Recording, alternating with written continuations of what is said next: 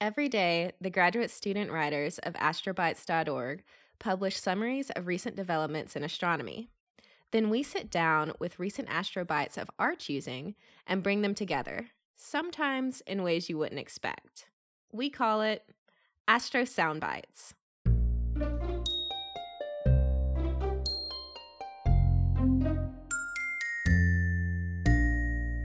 I'm Kirsten Boley. I'm a PhD candidate at The Ohio State University, where I study the impact of elemental abundances on planet formation and evolution.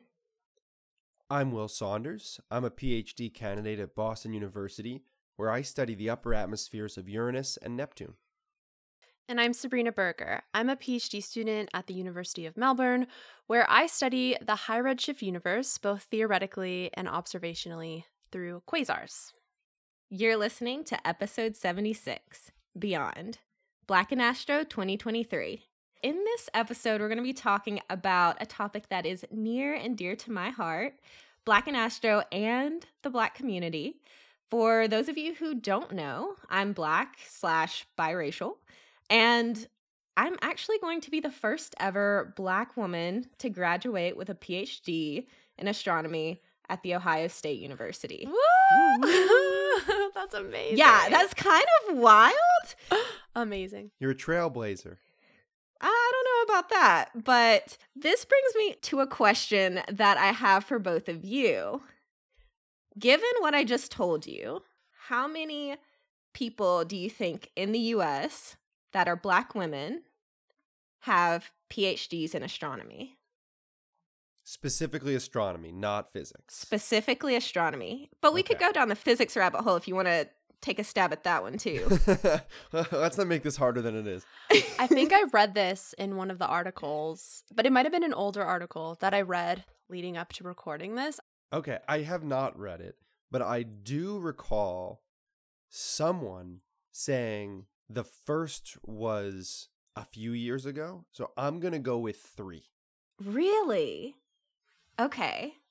And then, Sabrina, what were you going to say? I think it's 23 plus, I think. Because the article I read was like 23, but it was an older article, so assuming there are a couple more now. Yeah. So it actually is around 23. It's closer to probably about 30 at this point, but it's still pretty low. And you're right, Will, the first person to have their PhD as a Black woman in astronomy was Barbara Ann Williams, and she was a radio astronomer, and that was in 1981. So, okay, longer ago than I had thought, actually. Still super late. Yeah, super late. Of course. But anyway, Juneteenth is coming up. And for those of you in other parts of the world, Juneteenth is a holiday to celebrate the enslaved Black people being freed in 1865, which was over 2 years after the actual law was passed to free slaves in 1863. So, as the name implies, it's on June 19th. It's just a smash of those 2 words. And as you can imagine, this is an extremely important holiday for the Black community. I wanted to add that it's only shockingly recently that the U.S. observes this holiday. I think Congress passed in 2020 or 2021 to make this a federal holiday.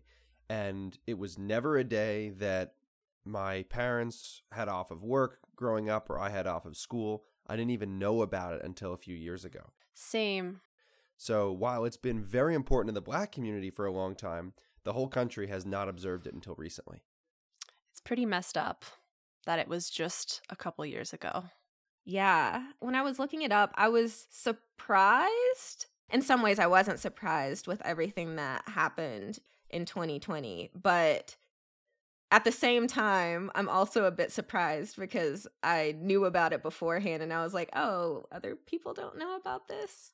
So this topic brings me to the title of our episode and the organization that we're going to be talking about, Black and Astro, which is an organization that hosts Black in Space Week, which is this week, so starting Sunday, June 18th. But Black and Astro as an organization does a lot more for the Black community as well. And Speaking of them, I was able to interview the leadership of Black and Astro. I won't spoil anything from the interview, so go ahead and take a listen. I am with Black and Astro, and we've got a huge group of people here. So I'd like to start off with everyone introducing themselves. And so if you could please tell everyone your name, your research area, your pronouns, and your position. My name is Ashley Walker. My pronouns are she, they. I am a second year doctoral student at Howard University in the graduate program of atmospheric sciences and a NASA graduate research assistant at JPL, where I study both Venus and ice giant atmospheres. And I am the president and founder of Black and Astro. Hey everyone, my name is Robert Washington. I'm the PR chair, public relations chair for Black and Astro. Pronouns are he, him, and I'm a second year PhD student at Howard University and a graduate researcher through Goddard Space Flight Center. And my field of study is characterization of terrestrial exoplanets. Hi everyone, so my name is Caprice Phillips. My pronouns are she, her, and hers. I'm going to be a fifth year PhD candidate at The Ohio State University. I study substellar atmospheres like brown dwarfs and directly image exoplanets to understand their formation pathways and environments, and I'm the vice president of Black and Astro. Hey, what's up? I'm Dakota Tyler. I'm a third year PhD student at UCLA. Pronouns he, him, and I study exoplanets, specifically the evolution of exoplanets that orbit closely to their host stars. For Black and Astro, I am the co-events coordinator with Keyshawn. Hello, I am Keyshawn Ivory. I am a third year PhD candidate at Vanderbilt University. Pronouns are he, they. Like Dakota said, I'm events co-chair of Black and Astro, and I work on galaxy orbital dynamics and black hole merger timescales. My name is Naya Butler-Craig. I am the aerospace chair for Black and Astro. My pronouns are she, her. I'm a fourth year PhD student at the Georgia Institute of Technology, studying aerospace engineering, and my focus is in electric propulsion, more specifically optimizing them, learning more about them, utilizing optical and laser diagnostics. My name is Cheyenne Polius. I'm originally from St. Lucia, but did my master's degree in the UK in astrophysics, and my master's research was in stellar and planetary evolution, so trying to figure out how we got some pretty special elements in our solar system while it was forming. I am currently the social media director for Black and Astro. My pronouns are she, her, and I'm also working now as a data analyst in finance technology. It sounds like a ton of exoplanet people. I'm here for that. I feel like I'm in the right place. I guess to start us all off, just so people can familiarize themselves with what Black and Astro is, can one of you guys give me a brief description of what Black and Astro is and what is the mission behind it? I'll go ahead and give a warm intro to the org. Black and Astro purpose is really to create a space for Black people who are in the field of astronomy, whether it's just being a safe space or a space to really put our names out there and really get us on board with equal opportunities in the field, whether it's research or becoming a student, highlighting publications, accomplishments, and things of that nature. We also want to serve to give Black people in astronomy the opportunity to promote their research and get experiences that they might not initially get the chance to pursue, such as like attending conferences or presenting posters or giving talks, but also really show that, this is also a creative space. So, space isn't only data and papers, but it's, also artwork, technology, graphic design. It's really limitless in that facet. And we really just want to push that message out and serve as a pillar of inspiration for other Black people who are pursuing the career or are even well established in the field. I also want to add that Black and Astro, in addition to what Rob said, we're making this space for people, whether they're in the field or they're trying to get into the field, We also provide resources to make sure that Black people know that are interested in space, whether you're in astronomy or aerospace engineering, whether you are in space law, such as our space law chair, AJ, who could not be here today. But we also want to make sure that you know that we care about you. We care about Black people as a whole. I know like a lot of Black people love space in general, just being fascinated by it. We also want to make sure that they know that we care about them as well. And so we also provide spaces for those people who are enthusiasts, but they don't have a specific direction, as Rob said. And we want to make sure that they know, hey, come over here, we're safe, and it's going to be okay. And that we love you because we love Black people. I love that. I think that you guys give off the vibes of like, I don't know, my first time going to NSBP in person, I was telling Caprice, I was like, oh my gosh, these people are so nice. It feels like I'm going home to go visit my family but we're doing science. And I think that that's amazing. And coming into academia, I personally had never seen any Black people. I think Caprice was the first person to introduce me to other Black people in astronomy. And so, what were your experiences like when you decided that you wanted to pursue science? Were you inspired by just discoveries, or what were your experiences? To my knowledge, I didn't have a lot of role models, like a Black role models in astronomy. When I knew that I wanted to study it, I feel like I tell the story every time, but it was actually my mom that saw that I was interested in like space because I kept staring at the moon as we went to like trips to my grandparents' house, and she got me my first little baby telescope and everything where you could really just see birds and stuff and not really into space, but I would pretend nonetheless. But I didn't meet another Black person in astronomy till I was in graduate school. And that was Sinclair Manning. She was the one that told me about NSPP. And then I met Ashley, and then getting on to like Twitter spaces and everything. And I was like, there's a whole bunch of us like out here. And Ashley, introduced me to a bunch of folks and everything. It was a very like isolating experience because I didn't know a lot of people until I got into graduate school, and I'm still finding people like right now, which I think is pretty cool. So that's just my little kind of tidbit there. I don't want to take up too much space, but my story is traditionally different because I'm a chemist, and naturally so. Like I'm coming from a space where chemists aren't. Now we're being celebrated, right, with JWST and all these other missions, right? But pre-JWST and 2020, we were just like shunned.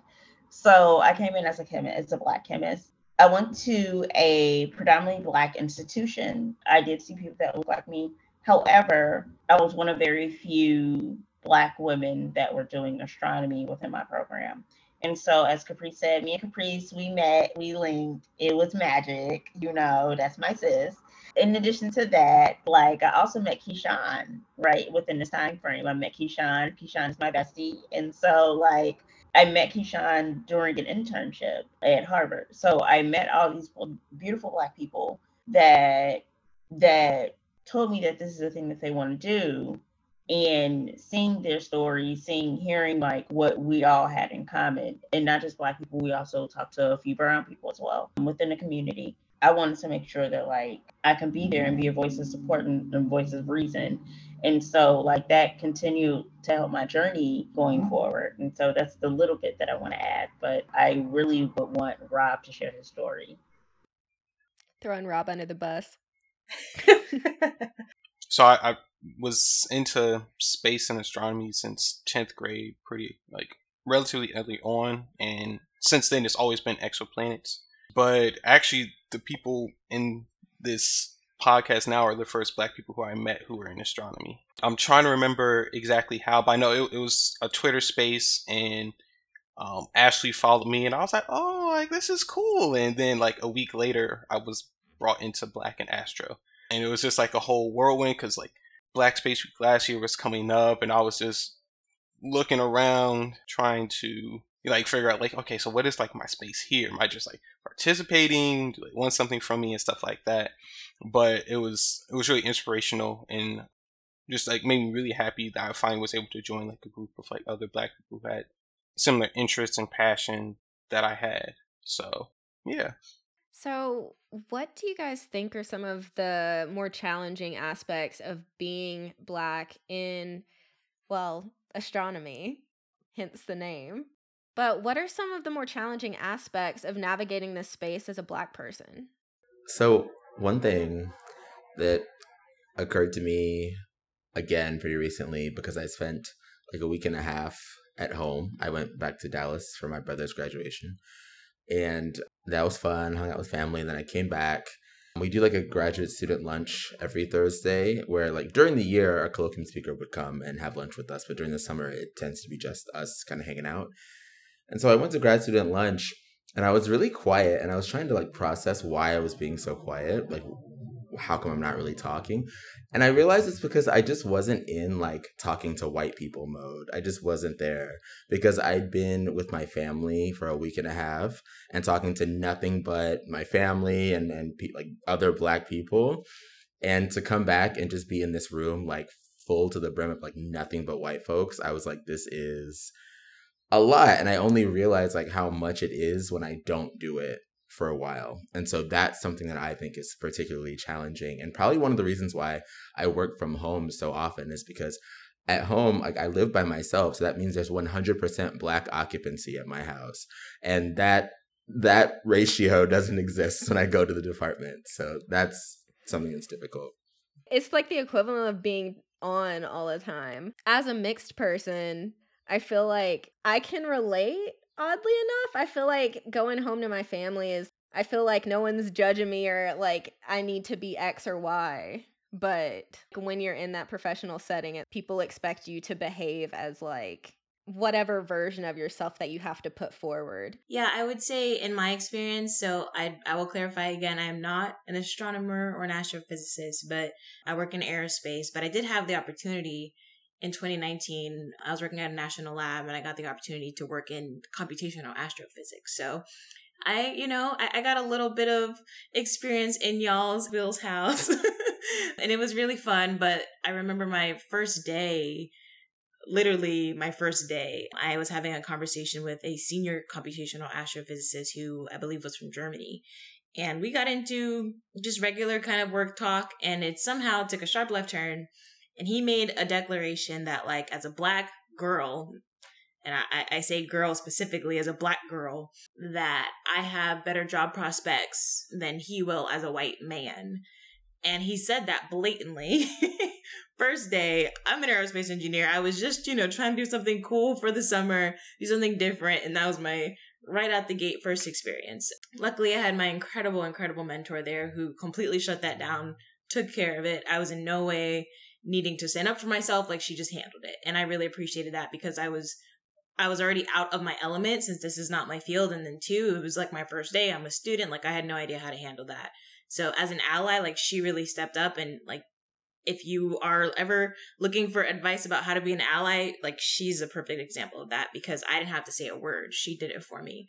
But as a Black woman and as Black people, we're often always plagued with the, like, we lose our credibility just because we're Black, because people believe in these myths of affirmative action and that we're there to fill diversity quotas. And that's something that in the aerospace and astronomy field alike I've experienced. And I think it's really frustrating. And of course, it's something that you can internalize too, where you're like, well, maybe I am not that great. And maybe they do just want me because I'm a Black woman. And it is very hard to navigate. But what I've decided, and I hope this helps somebody else who feels that way, is that regardless if I'm their token hire, I know I'm going to show out regardless. And I'm going to do my best. I'm going to put my best foot forward and I'm going to make use of the opportunity. And so that's my 2 cents. I feel like on some level, when I was applying to grad school, I thought that I only got in because I was a minority and that basically the imposter syndrome was super strong. And so I'm sure that that's something that a lot of us feel. I don't know if anyone else has felt that way, but I certainly have. And 100%, I don't think that it's valid. You are there, like, everyone gets in because we're good enough. Also, I have not met a Black person in astronomy and aerospace that has not shown out. I feel like everyone is going above and beyond when you start to compare what some other, like, your average X ethnicity in versus average Black person in. It's like Black people, at least in my view, are working harder to stay average with the other people when really it's putting in more effort than, you know, maybe our not Black counterparts. Sorry, I'll get off my soapbox. No, I love it. I just want to take it one step further and just say, like, we have no choice. Like, it was never a choice for us. And I think that's the kicker there. I agree, 100%. Ashley, you have something to say? I know you're clapping over there.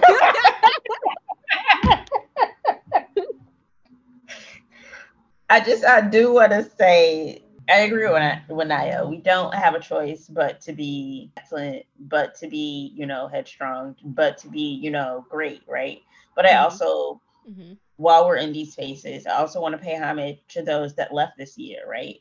I work with African American women in physics, and I kind of help them keep the statistics of how many Black women graduate.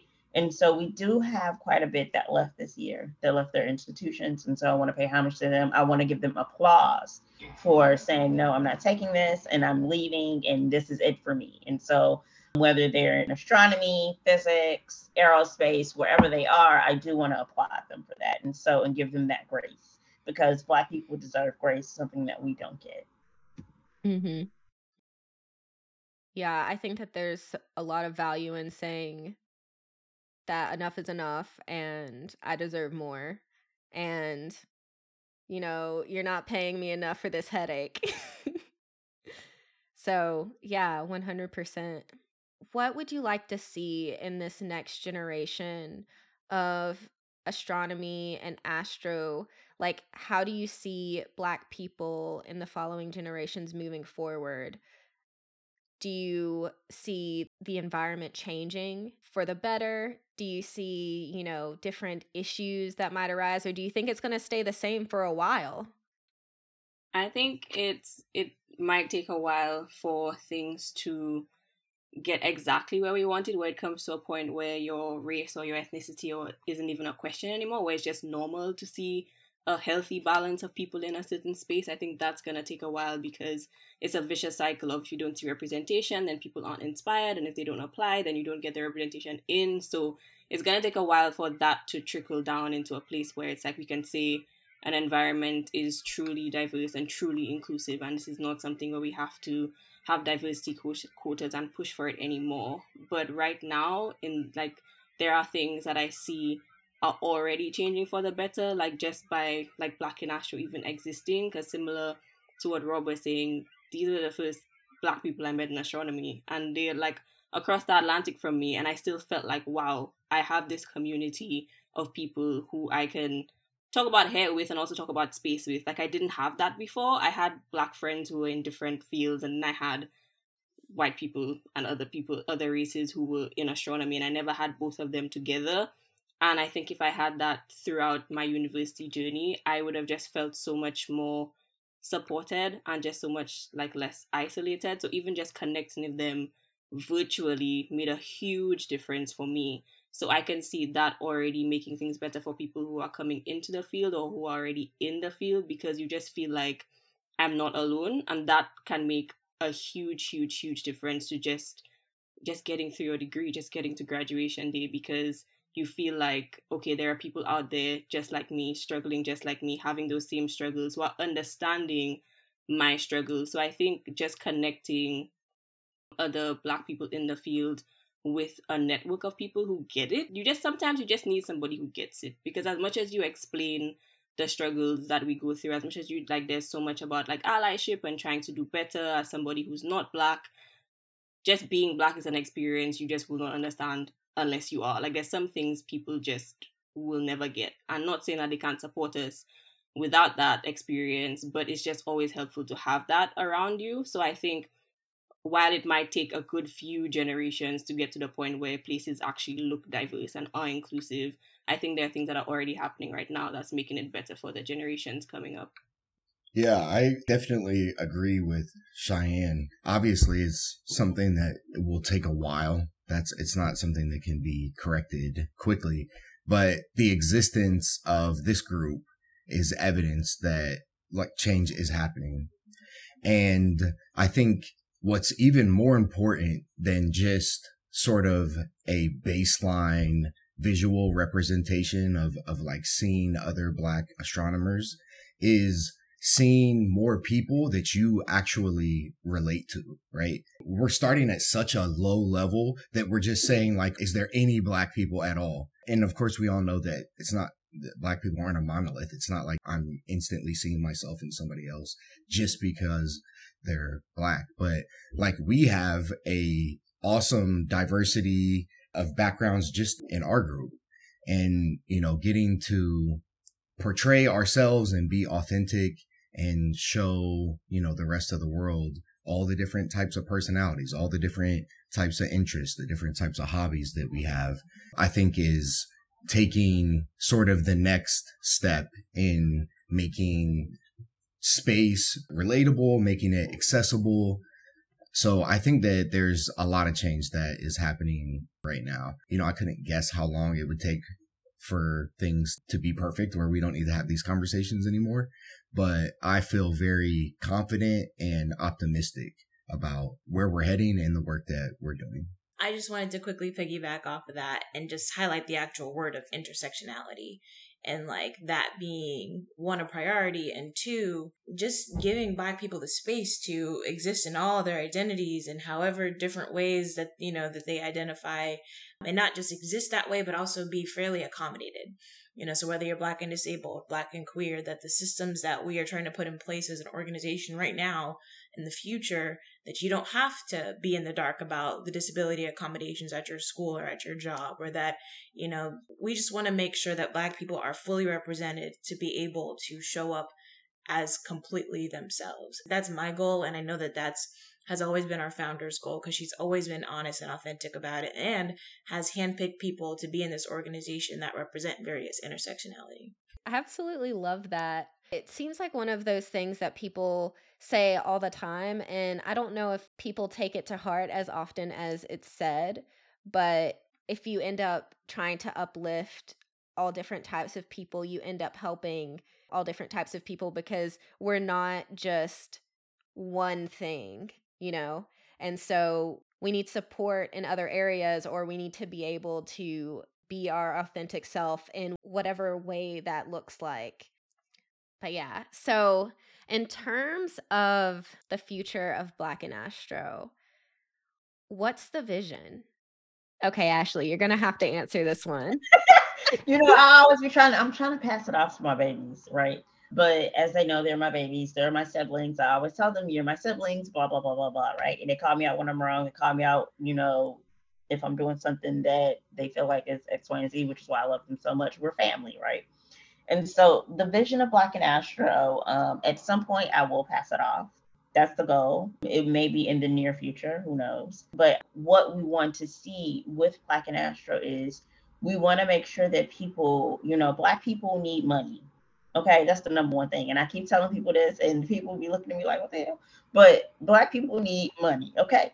And so one thing that I do notice, one thing that our other vice president, Dr. Ron Gamble, also notices, and Caprice and everybody else in the e-board we all talked about, is funding. We want to make sure that everybody's funded, that people can actually pursue these degrees. We want to inspire people, we want people to move forward, but we can't do anything without actually having financial resources. So we want to provide that for people in the future. We also want to provide things for students that may be struggling, because coming up as an undergrad, it was a really big struggle. I spent 12 years as an undergrad. I'm not ashamed to say that, right? This is the first time I actually said it publicly. So listen, you got through it. I spent way too much time as an undergrad. I was working a full-time job and trying to get through.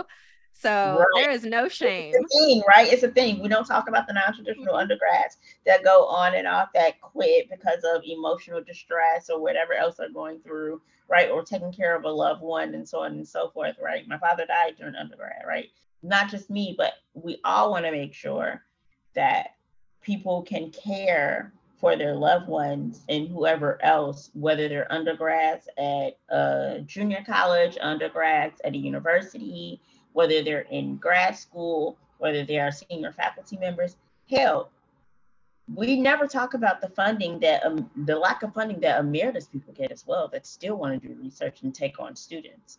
So these are things that, we have looked at, that we have talked about. We also plan on collaborating with other different Black and X groups. I'm a part of the Black and X movement. There are so many different things and limitless opportunities that we are definitely thinking about. We have one community member that was working with people that are incarcerated and making sure that they are well versed within this field so that they can move forward, and how we can push them into the education system and making sure that they are okay. Because a lot of times that we have people that look like us that are incarcerated, and they should not be there at all.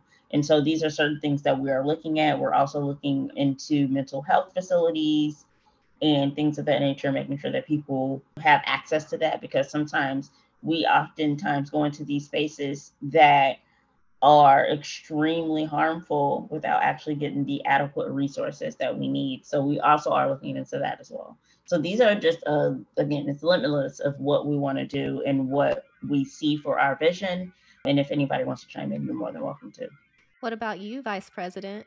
Totally echoing what Ashley has said. Like, I think it'd be really cool if we can continue providing, like Ashley said, financial support to folks. Like, we've already been doing a little bit of that with our travel grants that we have, and I'm a personal fan of people being compensated for their time and expertise. So making sure that people that we work with, and Black people in this field, compensated, whether they're a judge for something, a panelist for us, or just being able to showcase their research and getting a nice little bag for it. I'm all here for that support, because me, when I was an undergrad, if I had won a competition and won some money or something, that was food, you know what I'm saying? That was food or something to help out my family or things like that, because you never know what people are going through. Or if you just want to go buy an Xbox, that's on you. Whatever you want to do with the stuff, but having that as an option and as a resource, and just being visible. They're at an REU now at the Simons NSVP, but they had emailed me that they had never seen another Black woman in astronomy before. So just continue to being a presence. And yeah, like Naya said, and not just recognized for the DEI, but we're scientists and researchers, or space law and policy folks and different stuff. We encompass so many things besides DEI that I think is so important to recognize and give people their flowers for. So. And I'll quickly say, piggybacking off of Caprice and Naya, definitely we want to be recognized as not just a EDIA type of grassroots organization, which we have been recognized as. And so I really want people to know that this is one of the first Black astronomy organizations here in the US. We don't really have one here. The fact that we're doing this, and let me back and not just say just in astronomy in general, but we have aerospace, space law, et cetera, the whole entire overlapping thing, right? There are smaller groups that do this type of work. However, this is one of the premier groups, which we did not expect this, but it happened, right? It happened in our lap and we're here. And so, like I said in the beginning, we love Black people. We love our family. We love our people. And we just don't love Black people here in the US. Cheyenne is currently in the UK. Our former organizer, Dr. Tana Joseph, who is a South African astronomer. So we love Black people across the pond, across the globe. So we want to make sure that everybody is safe, and we don't want to seem like we're just an EDIA group. Yeah, 100%. Whenever I was first introduced to Black and Astro, I feel like it opened up a whole new view of astronomy. I don't know, isn't that one of the things that you guys say, we're out here? That's super amazing. And I think Black and Astro is just a great organization in general. But before we wrap up, I have to get you guys to just give some sneak peeks about Black Space Week. So what do we have on the schedule? What's going on? Tell us about it. Oh boy, we have so many things. I'm so excited.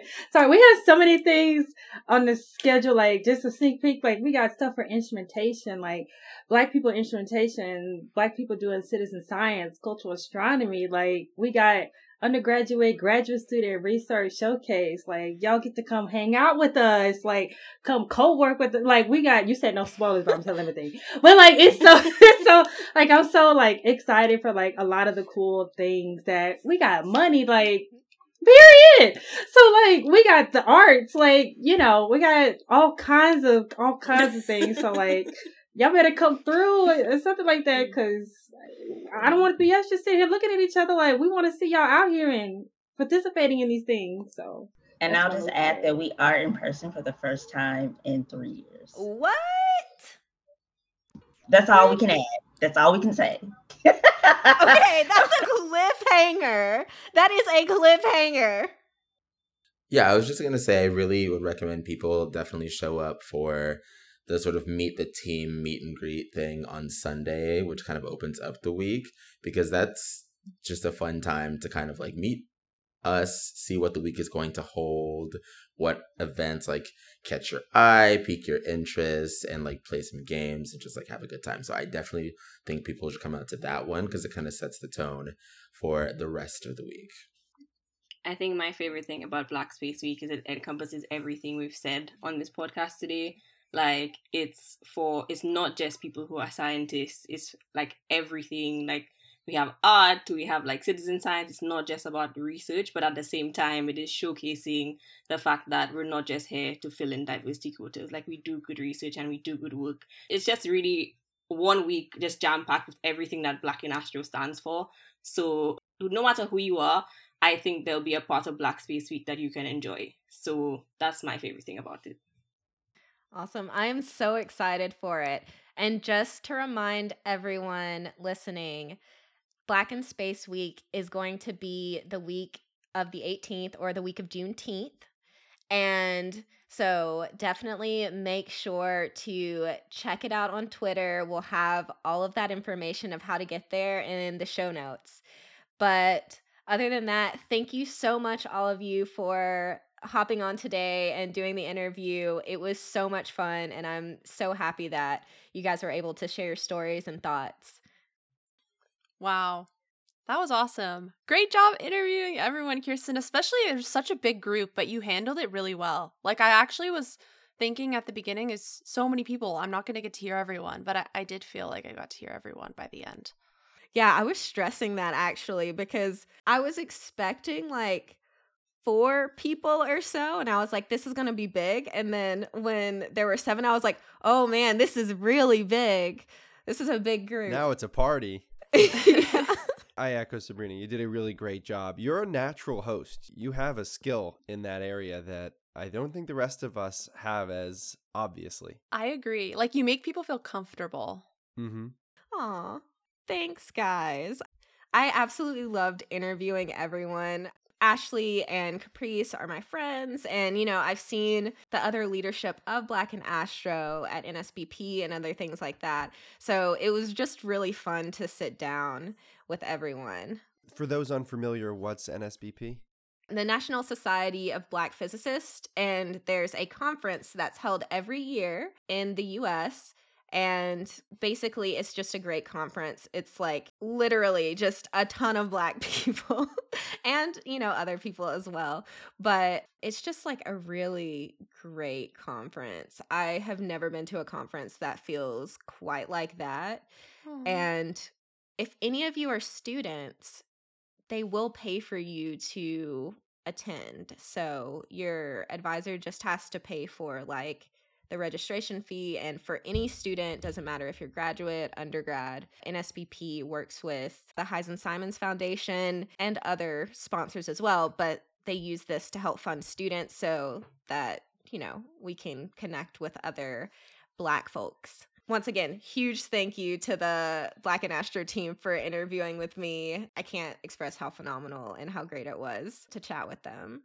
Yeah, thank you everyone who participated in the interview. I also wanted to say, I didn't know that there were those Black and Astro travel grants, which we should also link in the show notes as well, because that's really exciting. And I mean, getting travel funding and even just some sort of financial award sounded like it could be really powerful given everything said in the interview. So we will definitely link some of those in the show notes.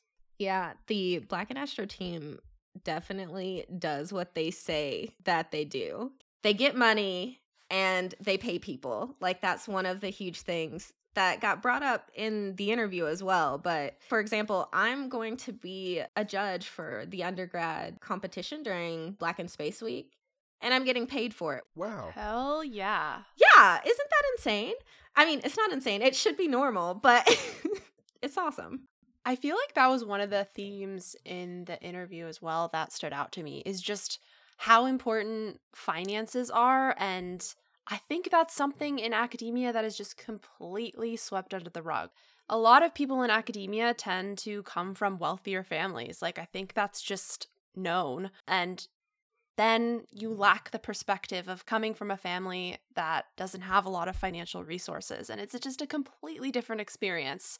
So I think what Black and Astro is doing with these travel grants and micro funds, I guess, kind of. One of the connections I made from the interview, and Sabrina, I agree with your takeaway here, is actions speak louder than words, and universities continue to use the right words, but may not be taking enough of the right actions. And so Black and Astro is paving the way here. You want us to do work beyond what we're, officially supposed to do. And if you want to pay us for it, then it makes it more likely that we'll do it and do it well. It's a bit of a problem when outreach is necessary to get a job, but yet something that we don't get paid for. We can't get paid for. So we don't get paid enough to do all these extraneous activities with all of our free time.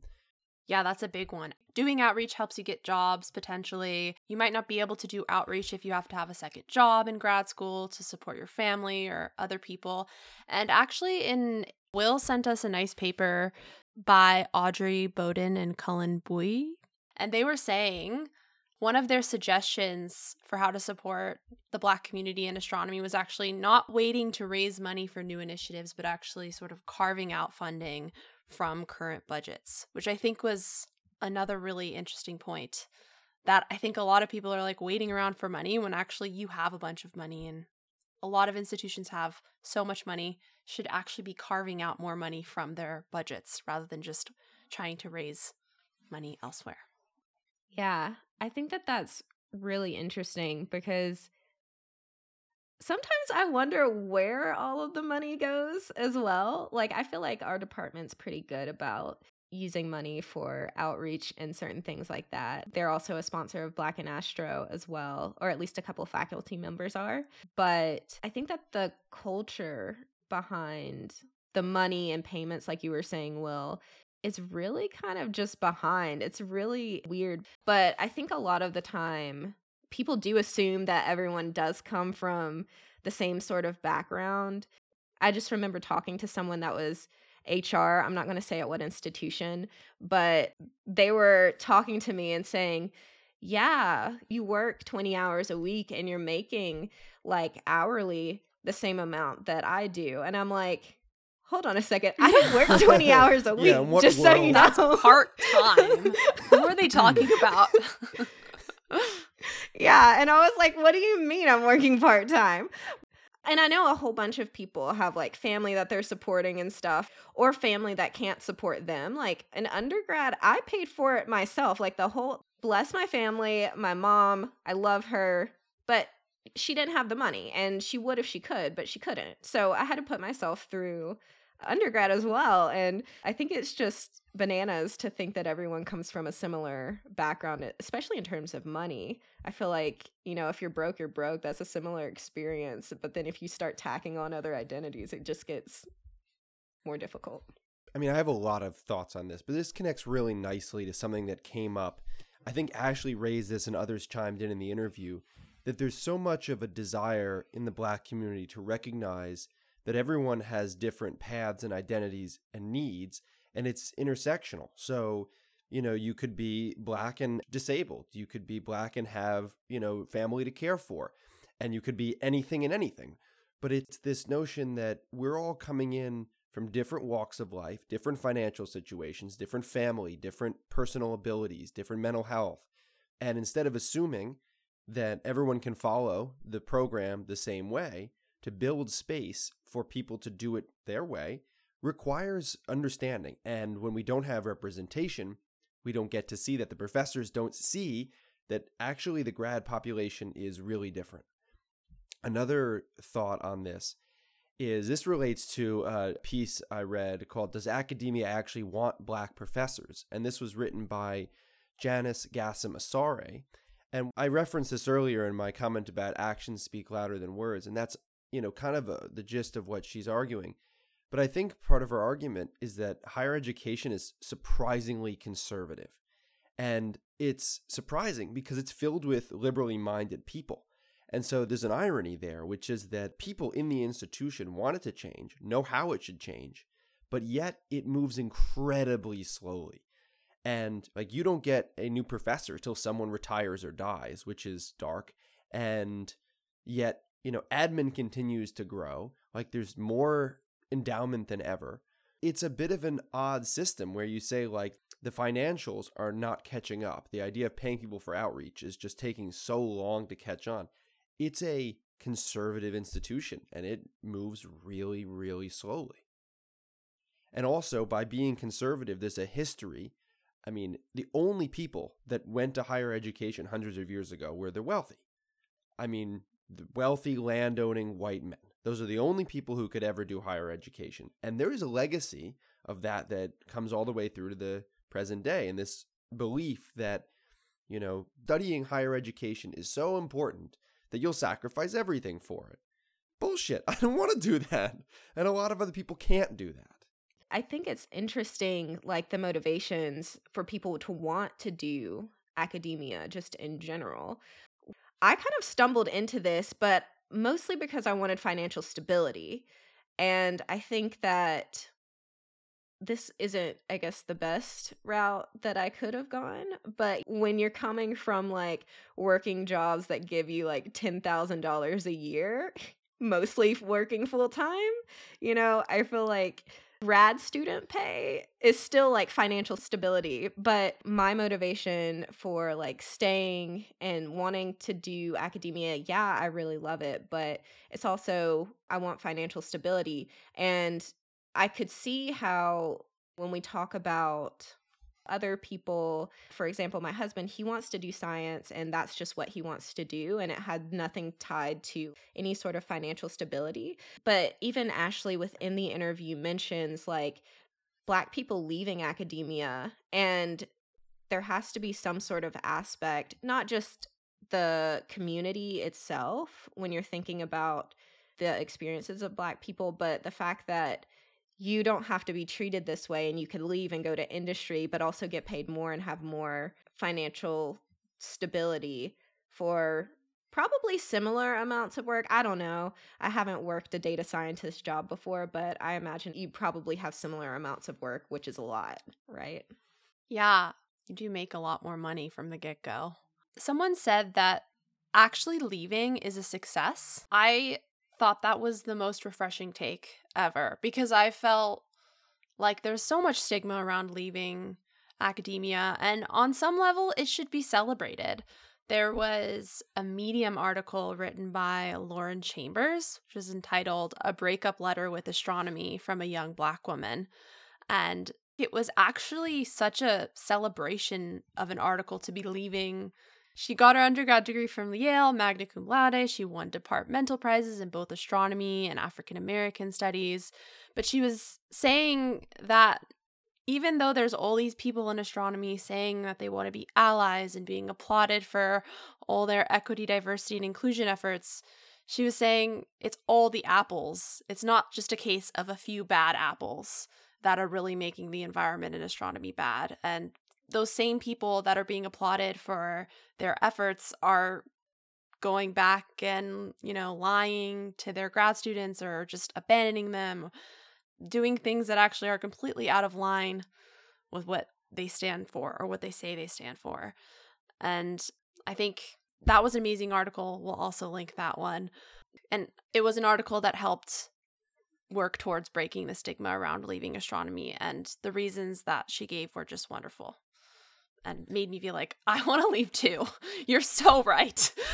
I mean, I'm not going to, but climate change, it's just world poverty. There's so many other issues, and we're thinking about things hundreds of light years away. She had a quote similar to that. I agree with the sentiment that leaving academia should stop being you failed and start being I'm taking my potential elsewhere, somewhere that will properly appreciate me. However, I disagree with her take on some of the other issues in this article. I don't agree that we shouldn't be studying astronomy when there are environmental and social causes we could be doing. I don't think it's either or. I think that a successful person with a successful career can have an opportunity to change the world, to improve people's lives in other ways. I also think that the great thinkers and achievers in human history have only been able to do that work at times of prosperity. And, the great art is created in times when people have the freedom to create great art. So the fact that we don't have to do these other things, the fact that we can study astronomy gives us the right to, in my perspective. But I totally understand that there is a view that I can't see here, personal experience that I don't have. And so that shapes Lauren's experience. And I give her all the respect in the world for making a very difficult decision and taking her potential elsewhere. Go do it. I may do the same thing. But I also am reminded of a conference I attended virtually a couple years ago that talked about leaving academia and said more people are getting non-academic careers in astronomy than academic careers. It's actually the academic career that is your plan B. Your plan A is a non-academic career. It's like that was a huge change in my perspective. It was like if I start thinking about that way, the idea of leaving no longer becomes this like scary cliff in my mind. It's just another decision. And it may be a tough one still, but just it removes all of the intensity from it. Yeah, I think that there's value in seeing both sides. Yeah, there's 100%. We need to be concerned about these things like poverty, as well as things like fast fashion and child labor and all sorts of things that are connected with that. But I think having that perspective, I agree, Sabrina, allows you to really be like, wow, I'm really fortunate to be able to do science. And that's really a great thing, even if it's not directly related to, something that is tangible. I think that science is kind of interesting where it sits in this space where even though we might not be able to help people currently with whatever we're doing, a lot of the time, whatever we discover or whatever advancements that we make in instrumentation or anything like that ends up trickling over to and usually it's probably going to be long after we die, will trickle over into either the private sector where it'll end up being helpful to more people. And you can think about things like Einstein, general relativity, GPS. We know where we're going now. But he had no idea that that was going to be some sort of thing that came from, him just saying, if we keep light constant, what happens? I agree with you completely. But I think the study of science and astronomy in particular is more important than just its unexpected impacts in society.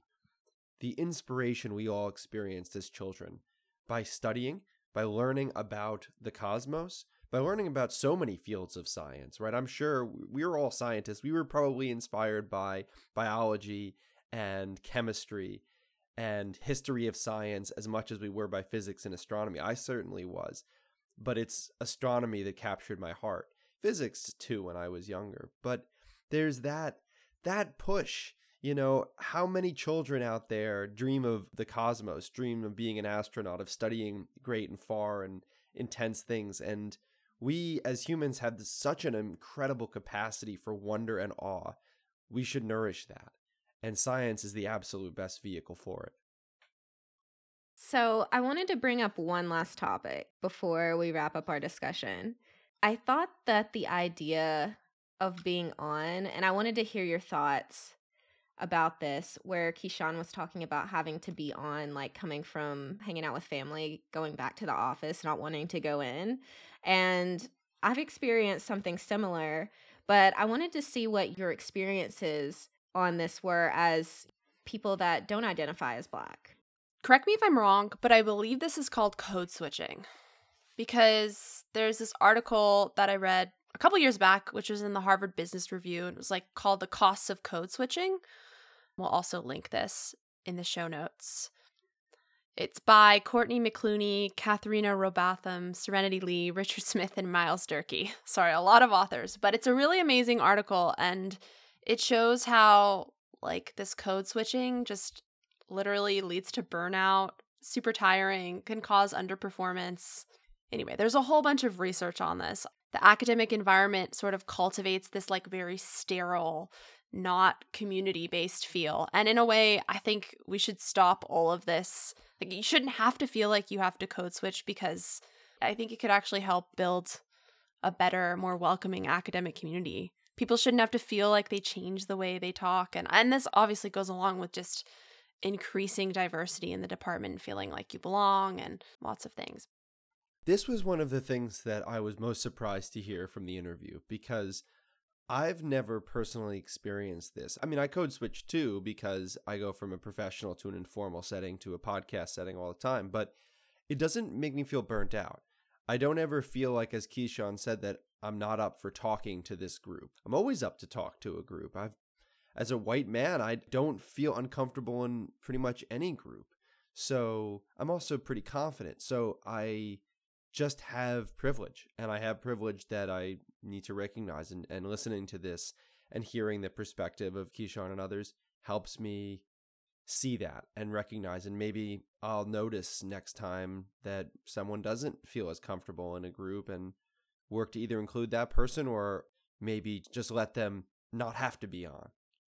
I don't know exactly how to do that, but I guess awareness is a good place to start. So I was on the AIP Team Up initiative, basically to increase African American undergraduate students. It was really interesting. One of the things that they brought up was counter spaces and having those for Black people, right? And what counter spaces are is basically like a place where you can go to be off. It's really helpful if it's a group of the same type of people. So if it's a group of Black people, but oftentimes within these departments, you might have one or two Black people. Counter spaces can also be with just someone that you really trust, and it could be a friend, like it could be another grad student or someone that you're just like, I can talk about things like open. And so maybe being a counter space for someone else is one of the best ways that you can help with this, because if you make someone feel comfortable, like they can just share, and then that can be really impactful. Luckily enough, I've always had Caprice in my department, and now we have another Black student. Her name is Sinclair Jones. Shout out to her. She's so awesome. But Caprice has been like basically my counter space in the department, and I hope that I am hers as well. But I think that that's really important. So I think that that's one way that we can help. I guess that kind of wraps up the discussion, you guys. Thanks for listening to the interview and like chatting with me. I absolutely love the Black and Astro team and the organization and their mission. I think that everything that they're doing is great. So with that concludes episode 76 of Astro Soundbites Beyond Black and Astro 2023. If you want to read any of the articles that we talked about today or find out about Black and Astro, check out the links in the show notes. Also, check out Black in Space Week on Twitter. We'll have links to that as well. You don't have to be Black to listen or attend all of the wonderful panels that will be happening, so definitely check that out to support. And if you want to hear more of our wonderful episodes, check them all out on Apple Podcasts, Spotify, Google Play, or wherever you get your podcast. Thanks for listening, and don't forget to keep your ears to the cosmos.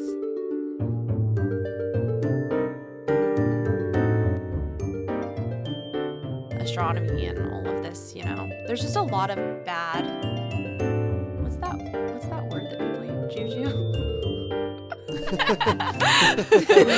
Bad juju. You know what word I'm talking about?